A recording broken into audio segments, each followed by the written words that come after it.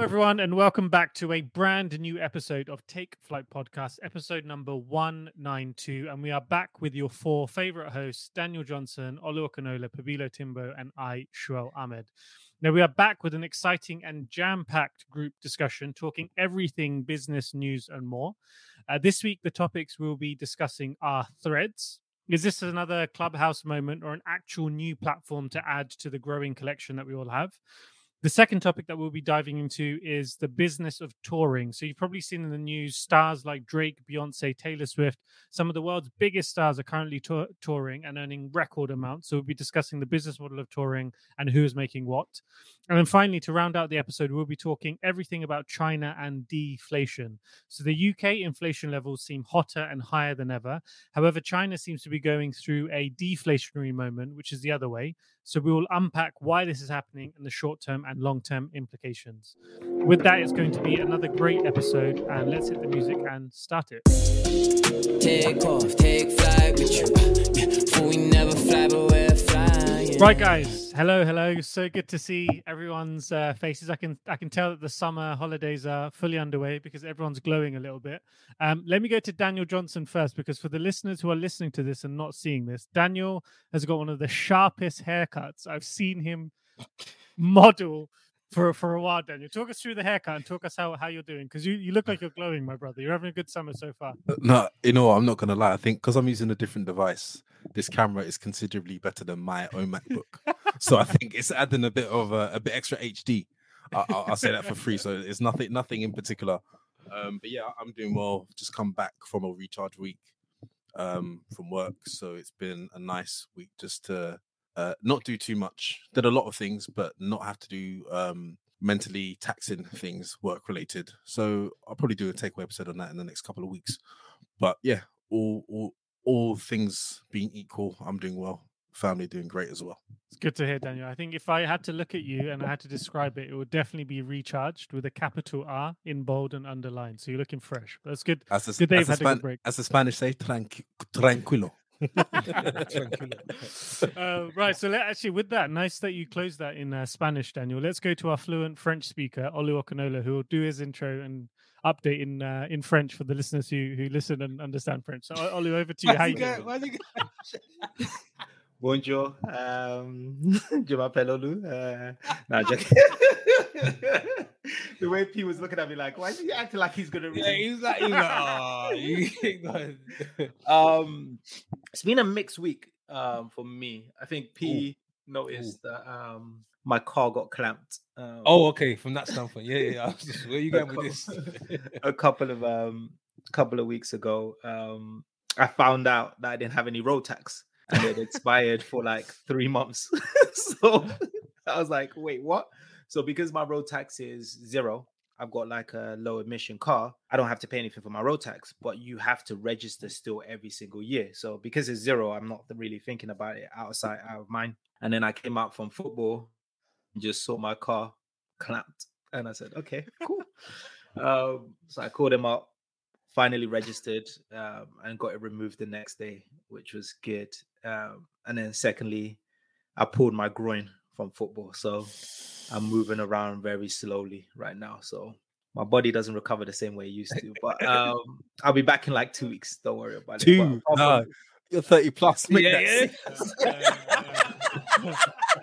You ain't no professional getting daily massages and daily treatment. No. I've been free, brother.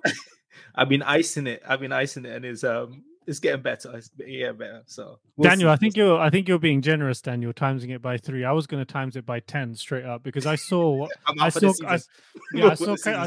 Copenhagen last summer, and mate, Olu when he's shifting gears, that's not a light movement. So if that's been strained, boy, you need to relax. Olu, be careful, because you say 3 weeks, you think you're good and fit, you go onto that pitch, you try one burst, boy, you'll sit down.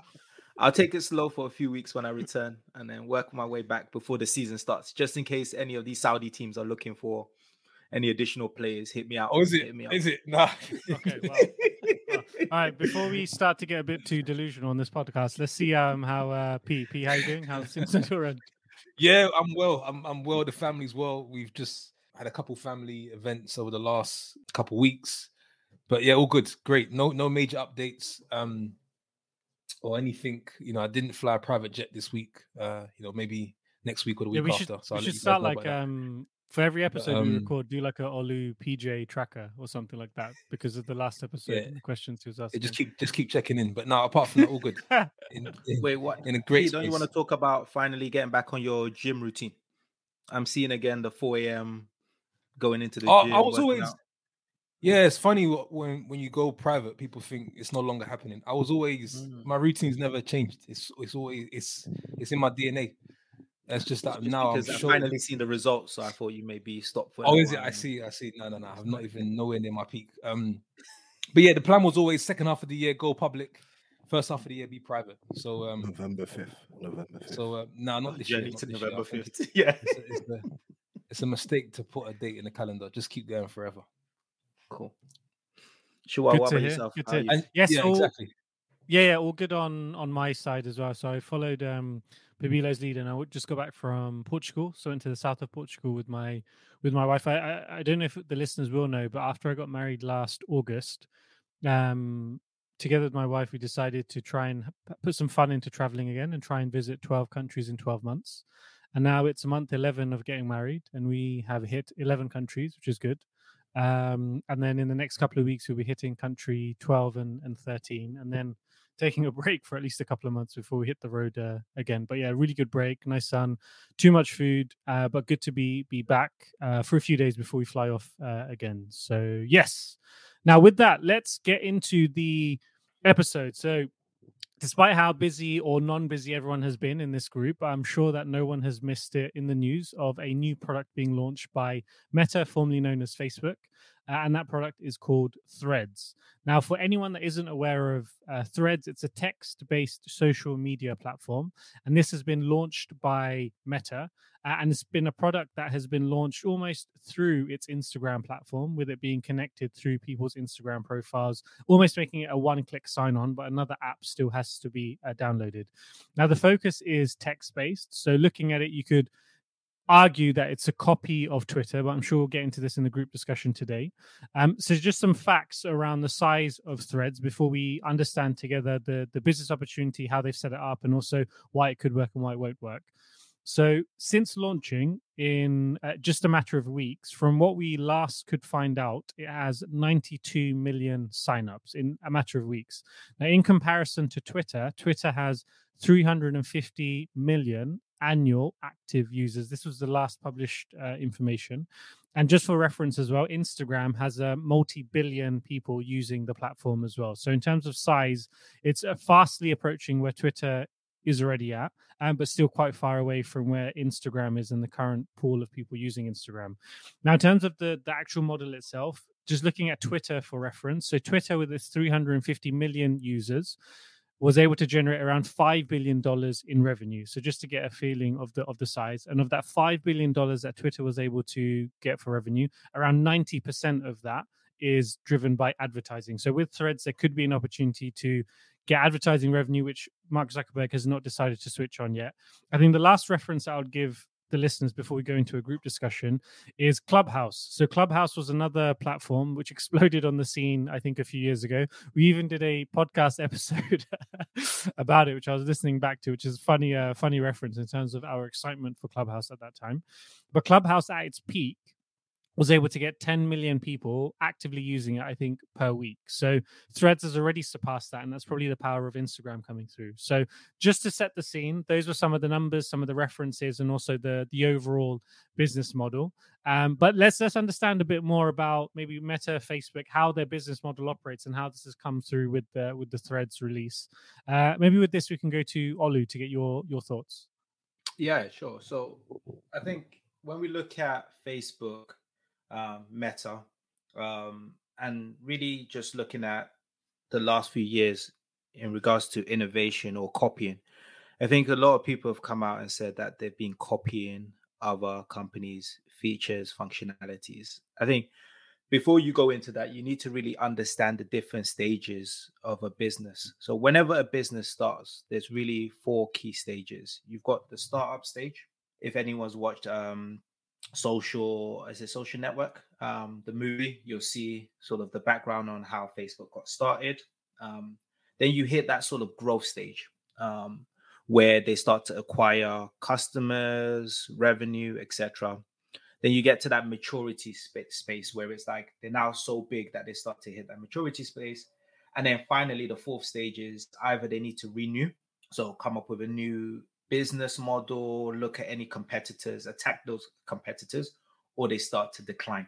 A perfect example of this was the blockbuster Netflix. If you've looked at that, and I always tell people that's a great case study to actually look into, is you see a new company come out such as Netflix, which had a new way of delivering movies and showing it, putting on the internet, etc. Blockbuster had the old traditional, you had to send it out. They refused to change their business model because they said, this is how it is, this is how it works. We're doing right now that maturity stage. And now how many people go to Blockbuster? Does a Blockbuster store actually exist? No, it's declined, it's failed. So now let's go back to Facebook, really understanding, okay, what stage is Facebook currently at? So Facebook is currently at that maturity stage. The reason why I know it's at that maturity stage is if you look at their active users, they've got around 2.9 billion hours. If I look at how many they've added year over year, you're looking at roughly less than 10%. So they're not growing at such a massive space. They're really at that mature space. So now the key thing is really, how do they stop themselves from failing and declining? The best way to do that is really, instead of innovating, because it's a lot harder when you're massive organizations, is crush the competitors by copying and releasing a feature onto your already 2.9 billion users, right? That basically stops any new company from starting, because it's like, hey, I've got this new feature, really cool, whatever, etc. There's always that barrier of either you got to download a new app or you need to pay for it. No, just use your Instagram, use your Facebook, an application that already exists, and just use that. And I'm just going to, before I pass it on to the rest of the team, right, I'm just going to talk about some of the key innovations, or some people would say copying from other companies. August 2016, right? Instagram introduced stories, which was, a lot of people would say, replicating Snapchat's functionality. They came up with Facebook Marketplace also in that year, in 2016, which again, peer-to-peer shopping on Gumtree. In 2020, they had Messenger Rooms, which again was competing with like Zoom, House Party, those. August 2020, they came up with the Reels, which again was like TikTok. They saw another competitor come out and said, how could we copy that? How could we replicate that within our ecosystem? And then now recently, which is what we're talking about in this topic, is around the Threads, which is copying or replicating what they have in Twitter. Now, I think what's slightly different with this versus the other innovation is they've typically added it as a feature on their current application. This one's different because it's a separate app. There's a level of barrier to, now people have to actually download the app, register, sign up to it. But yeah, that's sort of the business model and how to think about it. But really the key thing is, if you don't want to decline, you got to find a way to innovate. It's very difficult in big organizations. So the next thing to do is crush your competitors by copying their features and introducing it to your already massive user base. Love it, Olu. So comprehensive as well. And I think not to discount on the fact about copying, because copying as a strategy may seem quite easy, but those examples that you gave, Olu, are very successful examples of copying and distribution done at scale and really generating a sizable business from that. So then maybe we'll go to Daniel next to get your thoughts, because I think, Olu, you've really set the scene for us.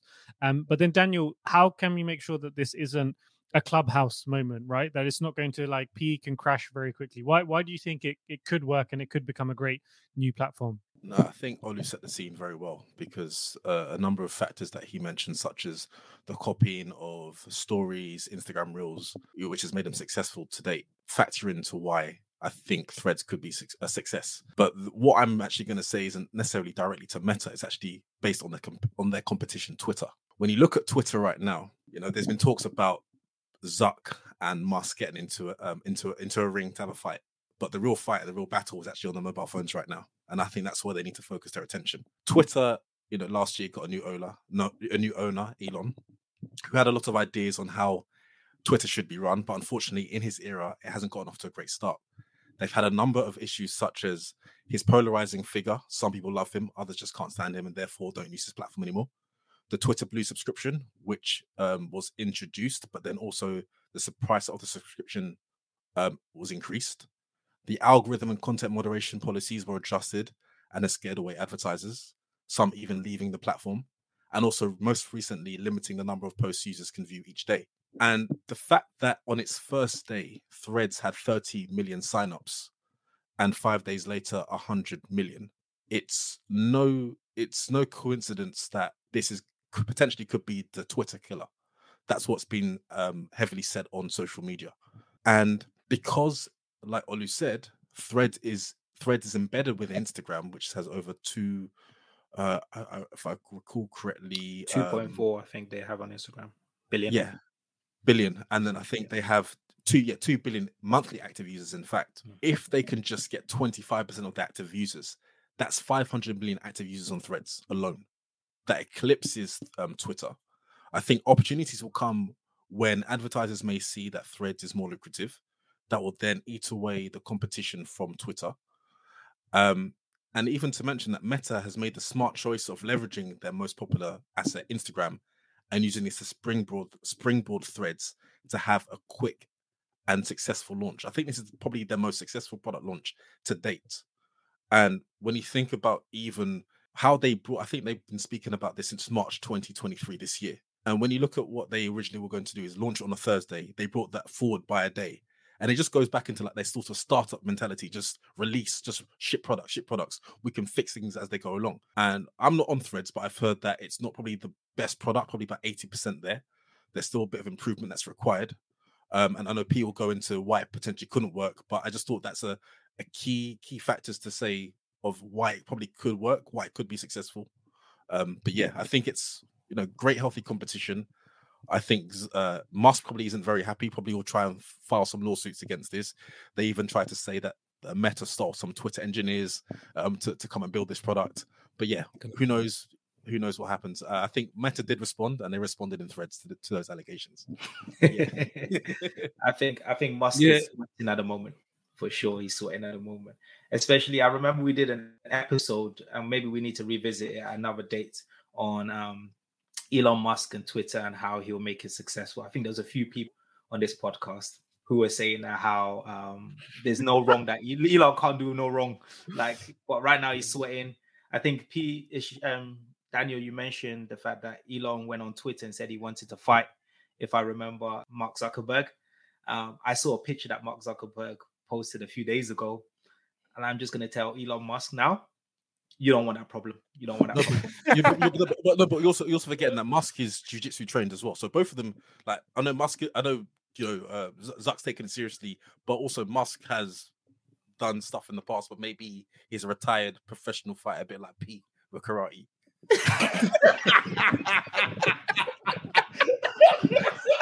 I remember P karate days. Hey, any listener, Google Pepino Timbo, Edmonton County or karate or something. You'll get signed out of archives.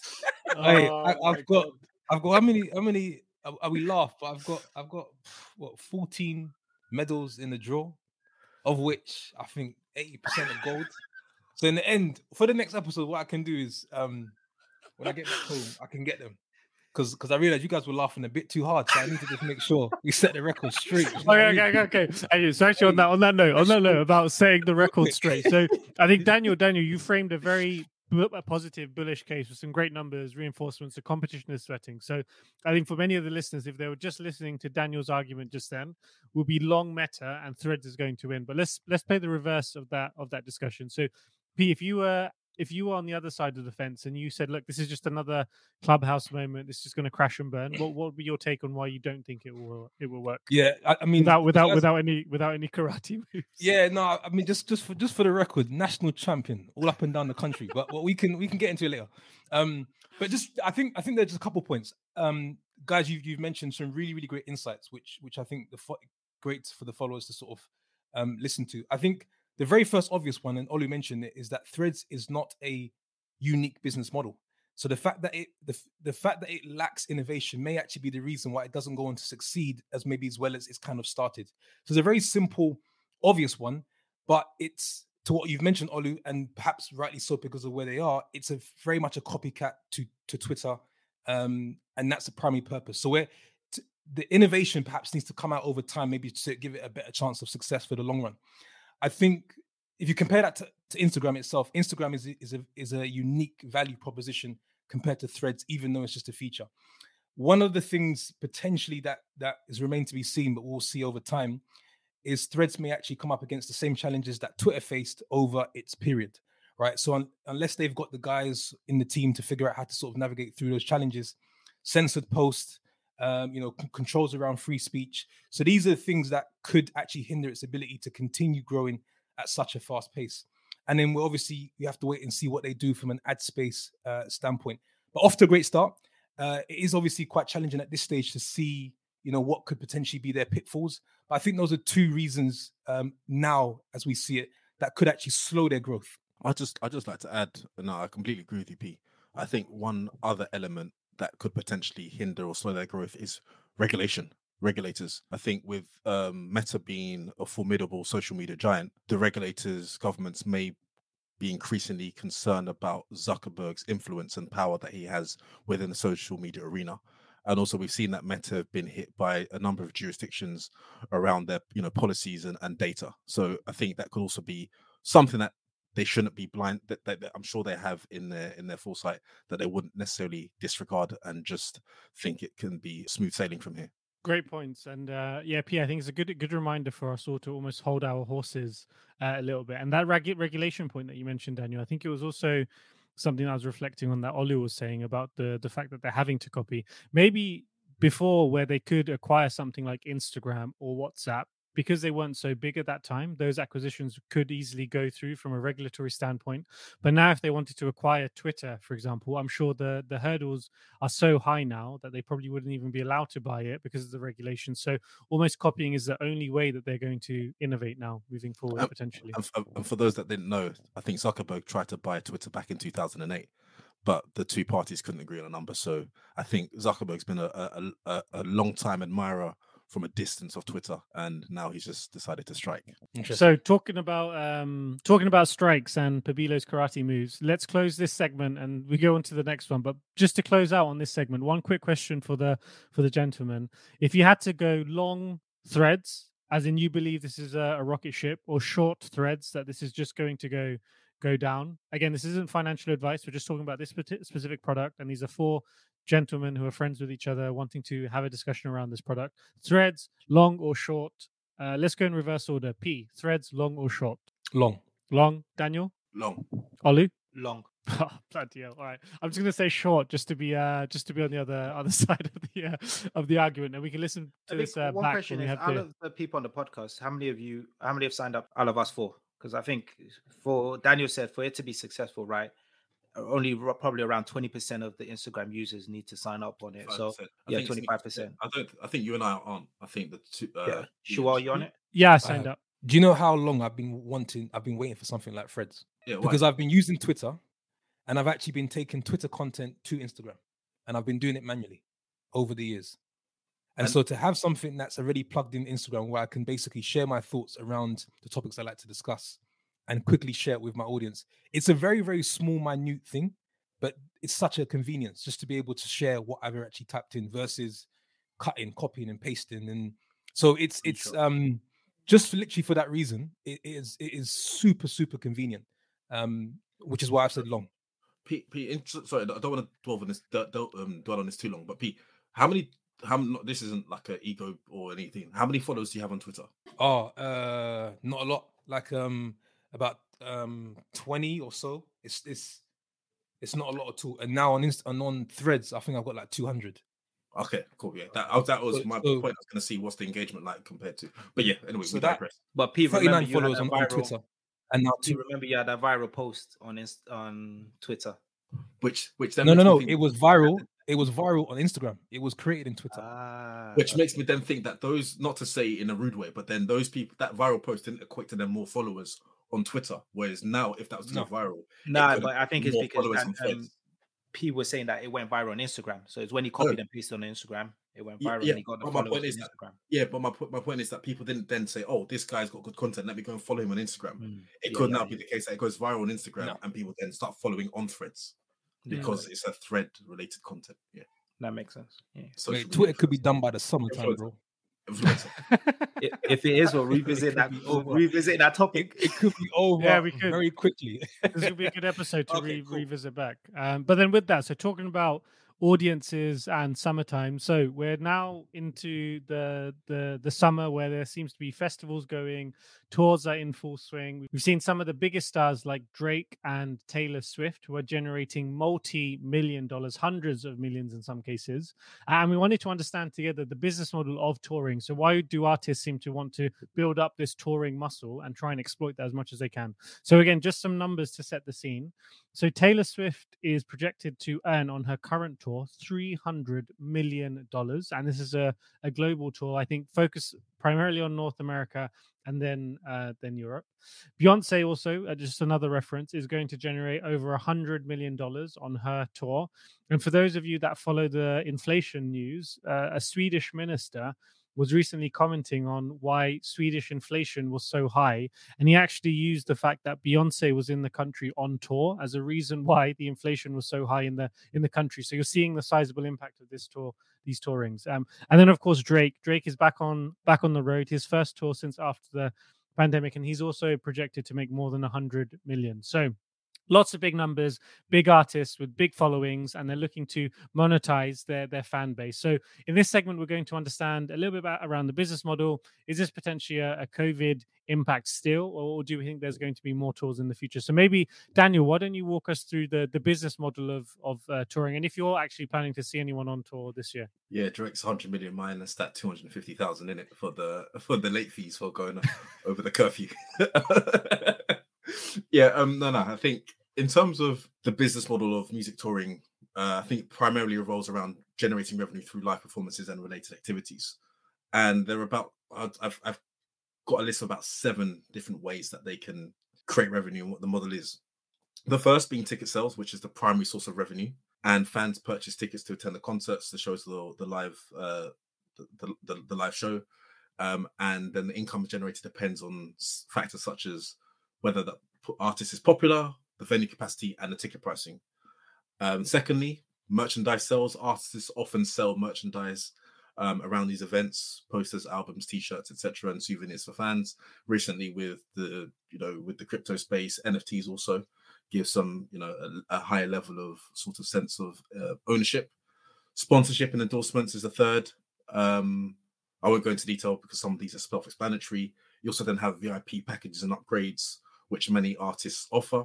And then ancillary sales. So beyond just the tickets and merchandise, music tours can also generate income through various ancillary sales, such as concession, foods, beverages, parking fees, on-site services, which typically may be in the US, but also in the UK, depending on how the arrangement is with such venues like the O2, Wembley. That could also be part of their revenue. Then licensing and broadcast rights, which many people aren't aware of, that if a live performance is recorded and then licensed for television or to Netflix, this also then creates more revenue for themselves, or in the old days, DVD releases as well. And then lastly, whilst it's not particularly direct revenue stream, the touring is promotion. So from the crucial role in promoting an artist's music or their brand, maybe releasing music around the same time, increasing fan engagement to drive more music sales or streams, etc., is a popular way of doing things as well. But one thing to mention, that everything I've said all depends on the artist's popularity. I can't now go and release an album and expect to be, making Taylor Swift money. No. So you got to factor that in. And I think sometimes people often think that musical artists, especially up and coming ones, just go on tour and make money. But you have to realize, to generate the money, you have to spend a lot of money in these shows, because whilst that 300 million is a lot, I wouldn't even want to hazard a guess how much goes into the lighting production of each show every night, traveling with the production team, AV and lighting, dancers, singers, etc., traveling around the world. So I'm sure it's a very exhausting time as well for artists. But to your question, Sherelle, do I have any plans? No, I went to a concert last month, Hans Zimmer, but I don't really go to live shows in the UK. If you get me a Jarwin and Ashanti back in Chicago, I'm there. Murder. Holla. Front row as well. Front row. Actually, with that Hans Zimmer one, is he on a tour, Daniel, or was it like a one-off or like a select amount of shows that he was doing? He usually does a tour, the world of Hans Zimmer, every year. He's got the next one in London in April next year. But yeah. Okay, perfect. But it's a great economic model, Daniel, as you've laid out on the multiple streams. And I think with all the artists that we've mentioned so far, these are people that have really established a long brand in itself and are able to really monetize as much as they are doing now. And actually, your explanation, Daniel, it made me think back to an episode that we did, an interview episode, which is episode number 119, where we did a Take Flight Talks episode with Nish, who's a Asian British Bengali artist, and he's also a musician, producer, etc. And he actually speaks a lot about in detail and real life examples of some of the items that Daniel mentioned. But a really good summary there by you, Daniel, as well. So yeah, so multiple revenue streams as an artist, and I think these guys have really established a long term brand that they're able to monetize at the end. And I think that there's obviously that question that can come to come into all of our minds about whether this is just another post-pandemic bounce and then it will come back down again. But I think the way that these artists have built such a strong brand and such a strong following, then I don't think this is another COVID bounce that will drop down. I think with these artists, they'll continue to monetize it, at least for the short term, before maybe the long term it shifts to other artists. And actually with this, let's go to your take, Olu, in terms of in the future, do you think now is just lots of people touring because they want to generate some money post COVID and post lockdowns as an artist, or do you think we are going to see more and more people touring in the future? Again, I guess I look at, is it more versus the COVID time where there was a lockdown, or is it more in comparison to pre-COVID?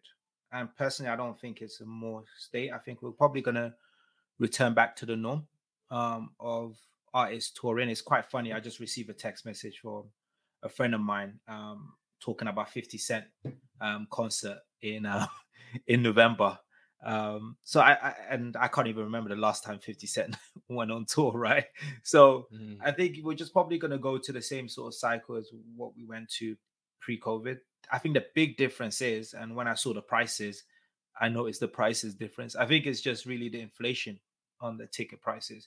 So like 50 Cent's tickets, he's saying the lowest is £160 for a ticket. And I'm like, interesting. Back in the day, the last concert I went to, was the Jay-Z and Kanye concert, right? And I'm sure the tickets were probably £60-70 and I got really decent seats, right? So it's pretty much doubled in a short space of time. So yeah, answering your question, I don't think we're going to see increase to pre-COVID, because I do believe we're going to probably see the same level, but we're going to start to see technology being implemented into tours more often. So I think right now we're probably seeing, I don't know how much of that generation, how much of the revenue is generated from streaming. So I know nowadays people will be able to stream someone's concert. Now we're getting the VR glasses. People are going to be able to put that on and be able to feel like they're actually at the concert. But I think it all goes down to what Daniel pretty much said. You need to be a superstar to be able to sell out tickets. I know for the Beyonce tour, I have friends who went to multiple dates of Beyonce, right? Even traveled abroad to go to watch Beyonce. But yeah, I don't see it increasing much since pre-COVID. Olu, just to get a sense also, that 50 Cent concert, how big do you think the venue is that he's playing at? Is it like a small venue or is it like a stadium Wembley tour? He's going to do Wembley. Yeah, Wembley. I'm not sure if it's stadium. I'm going to assume it's Wembley Stadium. But yeah, I won't be surprised. He's definitely going to sell it out. Sorry, hold up. It can't be Wembley Stadium. Probably SSE Arena. He will not sell out Wembley Stadium. No. Daniel, you'll be surprised. Unless they're moving half the seats. Let me check quickly. Whilst you're checking that, I think one thing that adds to sellout performances, maybe not 50 Cent because he's kind of past his prime, is the scarcity of, are they going to do another tour? Like Beyonce, this potentially could have been a final tour. No one knows. So it's like, I want to catch them in my lifetime before they stop going on tour, before life events change. Like, for example, when Adele does a tour or a concert, people go because you know her. She'd be like, yeah, I'm not doing anything for 5 years. She didn't do it. Because I was lucky to go to the one back in 2017, which was before she took a 5-6 year hiatus. But it's the fact that if you're that big, you create the scarcity of, this could be like the last tour, and therefore you get more ticket sales. And Daniel, you're right. It's not Wembley Stadium. It's OVO Arena. Hilton. I knew it couldn't be. He's not selling that Wembley Arena. But 50 Cent, if you are listening to the podcast, that came from Daniel. I personally think you can sell out Wembley Arena. That came from Daniel. He's Yeah, a John and Ruggie fif- fan as well. You and- heard and it fif- before he said he went and, to and, and 50 to finish off your caption. If you post me, hashtag get the strap. Oh my god! All right, cool. And actually, on that note about getting the strap, we can move on to the final topic. But thank you guys for helping us understand more about the business of touring and what will be definitely a profitable and exciting summer for some of the stars that we've mentioned. So, just to recap, the first topic we spoke about was the Threads launch. The other element that we spoke about were the business of tours. Now, both of these components, Threads launching and touring of the stars that we mentioned, neither of them have actually impacted China as a country. And this is actually the final topic that we're going to be discussing, which is Chinese deflation. And maybe because those things that we talked about earlier in the episode, not launching or impacting China, could be a reason because of the deflation. But let's have a deep dive together. Now, just to recap for the listeners, inflation around the globe at the moment. So the UK is top of the charts at 9%, 8 point something, rounded to 9%, we can say. The EU is around 5 to 6%. I'm only highlighting selected countries or regions just for our discussion. The US has just recently come in at around 3%, so they've really got a strong control on inflation now.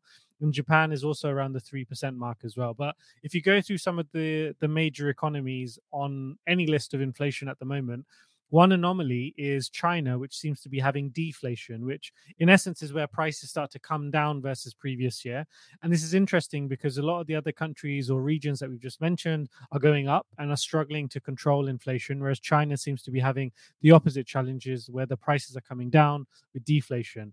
And with high inflation comes higher interest rates. So we've seen the Bank of England recently announce higher interest rates, whereas in China, they're actually going the opposite way, where they are looking to reduce the rates, the central bank, and what implications this could have. We could understand in a bit more detail in this discussion. So let's go to Pabilo first in terms of helping us understand why is China going into deflation anyway compared to the rest of the world. Yeah, I think it's super interesting because for the last couple of months, all we've ever spoken about is a high inflationary environment. So to talk about deflation seems very and uncommon especially for our conversations. But just to dive straight into the points, so it's important not to make the mistake that China is actually growing. It's just that it's growing at a very, very much slower pace than what they anticipated compared to that post-pandemic era. I think the maybe one of the main drivers is the fact that they still have weak commodity prices due to continuous price cuts. They have sort of this mid-year online shopping festival 618, and that's countrywide. So at some point those price cuts have either got to stop, slow, or they've either got to sort of start to increase those prices again.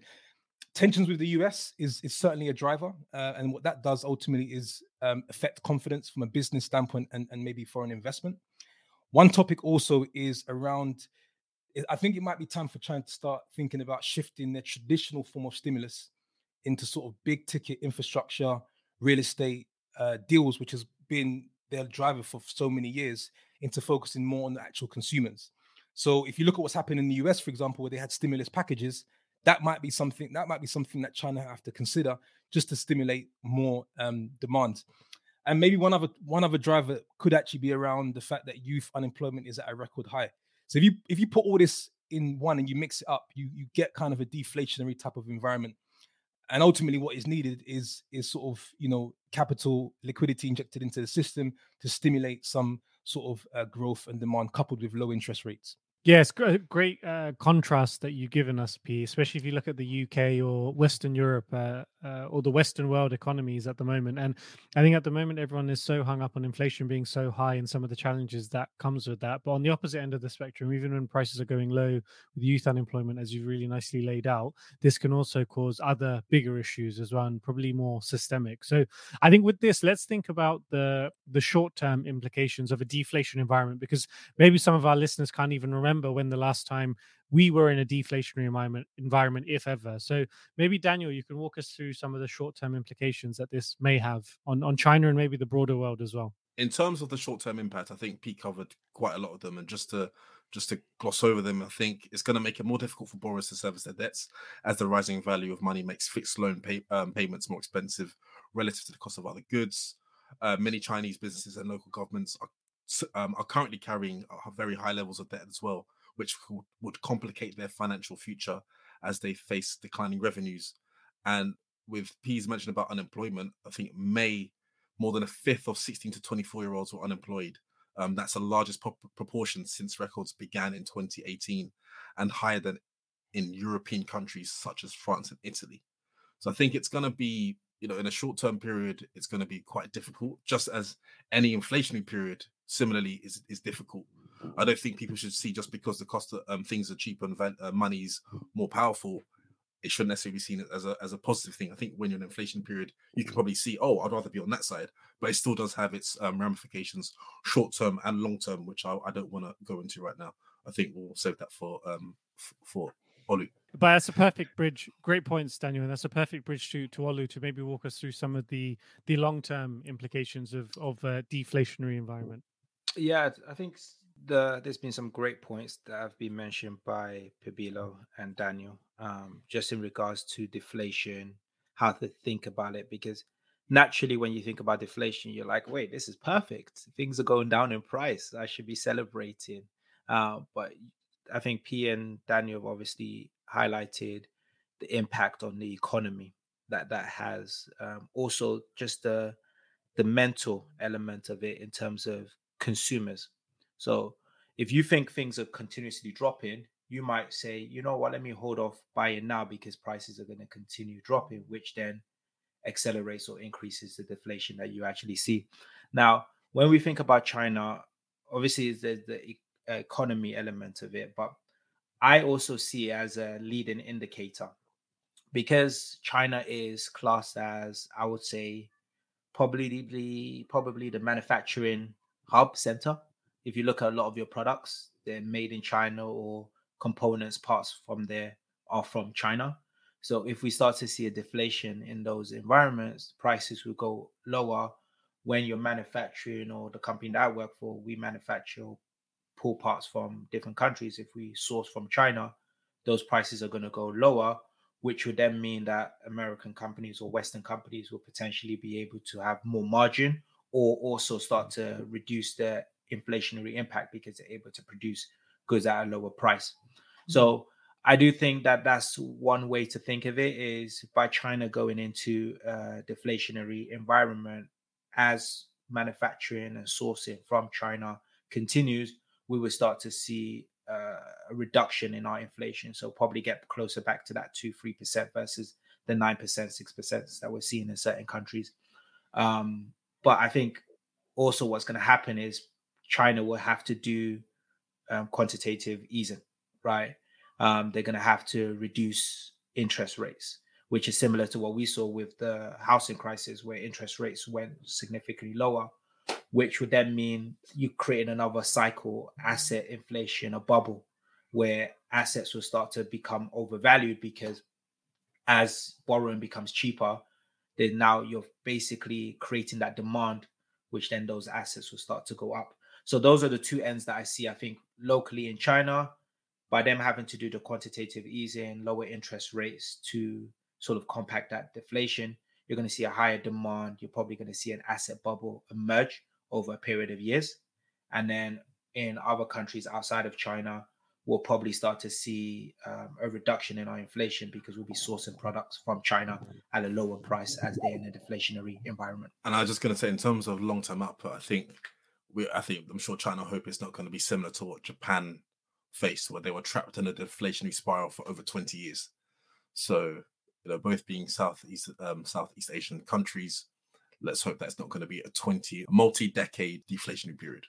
Otherwise, that could be very detrimental to one of the fastest growing economies, and where we all heavily rely on exports from as well. Love it, guys. Great discussion and some great points. And I think for the listeners, some of you may be thinking, look, why does the Chinese deflation impact me? Why are we even talking about it? But hopefully these points that have been laid out so great by Olu, Daniel, and P have given us the context and also the potential implications for whichever area that you're working in, because ultimately we are part of a global economy and these things have repercussions in most areas of our life in some way or other. So with that, we'll be closing this episode. Thank you for your patience and listening to us again. And I think I'll pass it over to Daniel to close us out properly. Yeah, so thank you all for listening to episode 192 of Take Flight Podcast. If you have any feedback for us, find us on Instagram. I was going to say Twitter. Nah, Instagram, TikTok, and YouTube. We're not on Threads, but feel free to DM us, give us any feedback, subscribe to us on YouTube as well. We appreciate all the feedback. We appreciate the support, whether you're a new listener or an old listener. Until next week, stay safe and God bless. Take off, take flight with you. Yeah, for we never fly, but we're